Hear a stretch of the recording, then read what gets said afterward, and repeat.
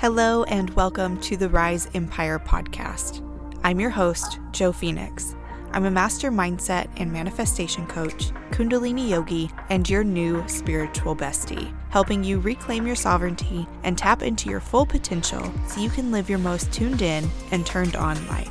Here, we'll talk about all things mindset, manifestation, and spirituality, the highs, the lows, and everything in between.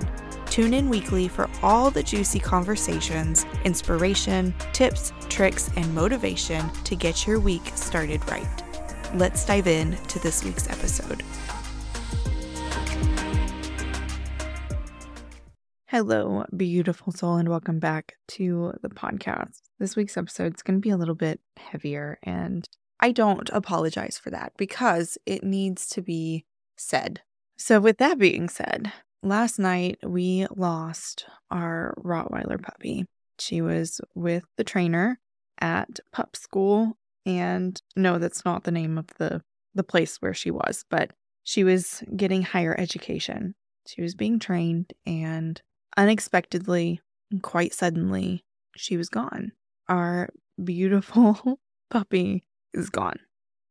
But the reason that I'm telling you this is not because this episode is going to be about loss of a dog. This episode is about grief and the grieving process and the lesson that my dog gave to me today while I was in the Starbucks drive-thru.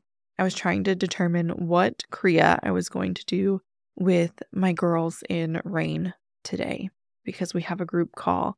And the Kriya that came to me was the Kriya for overcoming grief. And as I'm having this little conversation with my intuition, because that's what I do, I was like, I'm the only one grieving here, so why am I going to do a Kriya for overcoming grief if they're not grieving? And here's the thing, right? My intuition was like, no, they need it too. Because as we are going through this container of transformation, as we are healing deep patterns in our lives, it's not uncommon for sadness and grief to show up as these parts of ourselves are falling away, as these things in our lives are falling away, as people in our lives start to fall away because we are changing, because we are growing, because we are evolving into a bigger version of ourselves, because we are rising into a higher frequency and the lower frequency things start to fall away to make room for what we're calling in. And with that falling away, it's common to have that sadness. It's common to have this grief because all of these things are something that we have learned to love, learned to embrace, even if we don't actually love them, right? They're still a part of us that is now falling away. So navigating that grief, navigating that sadness is something that as Americans, we are not well equipped to do. Working in the hospital, in the ICU, I have seen more death than I care to ever admit. I have held the hands of family members. I've held the hands of patients as the patients have passed away. I've held and hugged people as they are told or as they've witnessed their loved ones go across to the other side. And as a society, we are not good at handling grief at all. Some of the common things that I see are people pushing it down and bottling it up.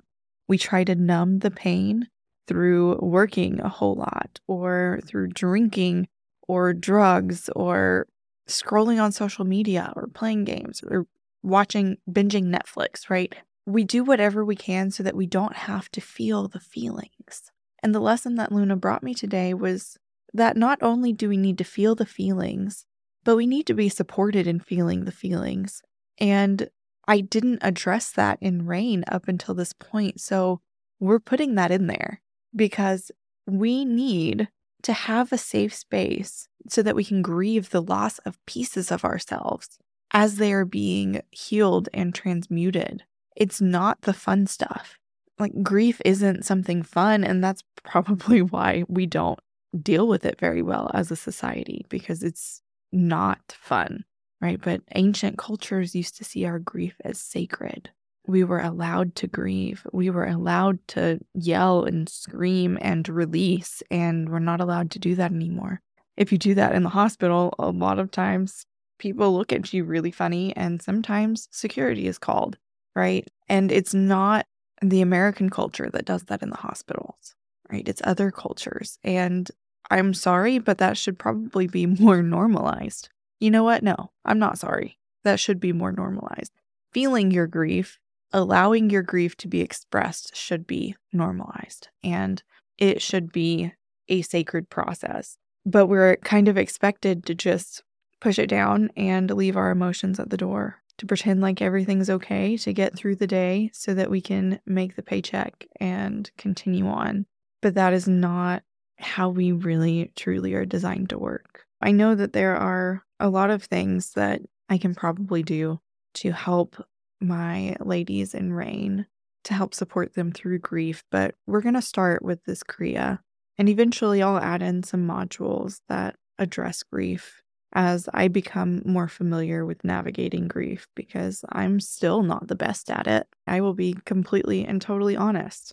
I grew up in America where grief isn't expressed, where we are told to be strong and leave our feelings at the door. So as I am navigating this, as I am understanding and learning more about the process, as I become more aware, and as I learn which tools help me best to navigate grief, that will also be going into RAINN as probably a whole module in and of itself, because it needs to be addressed. And I'm really, really grateful for Luna for helping me learn that. And I'm just going to go ahead and say, if she decides not to join my spirit team, I'm going to be so salty. But I think she already has, if she's delivering me these lessons and messages already. So I think that is it for this episode. I know it's probably not the most exciting episode, but it needs to be said, and we need to have more support around it. So that's what I'm going to do. All right. I will see you next week. Bye. All right, y'all. That's a wrap on another episode of the Rise Empire podcast. I hope you had as much fun as I did today learning about all things mindset, manifestation, and spirituality. Remember, knowledge is only power when it's put into action. So go ahead and put that newfound wisdom into play. If you loved this episode, don't forget to hit that subscribe button and leave a review. Your words of support could inspire someone else to join our beautiful Rise Empire community. And speaking of community, let's stay connected and continue this conversation on social media. You can find all of the links in the show notes. And remember, the journey to reclaiming your sovereignty and tapping into your full potential is a beautiful one. I can't wait to share more insights, inspiration, and motivation to help you live your most tuned in and turned on life. Until next time, keep rising.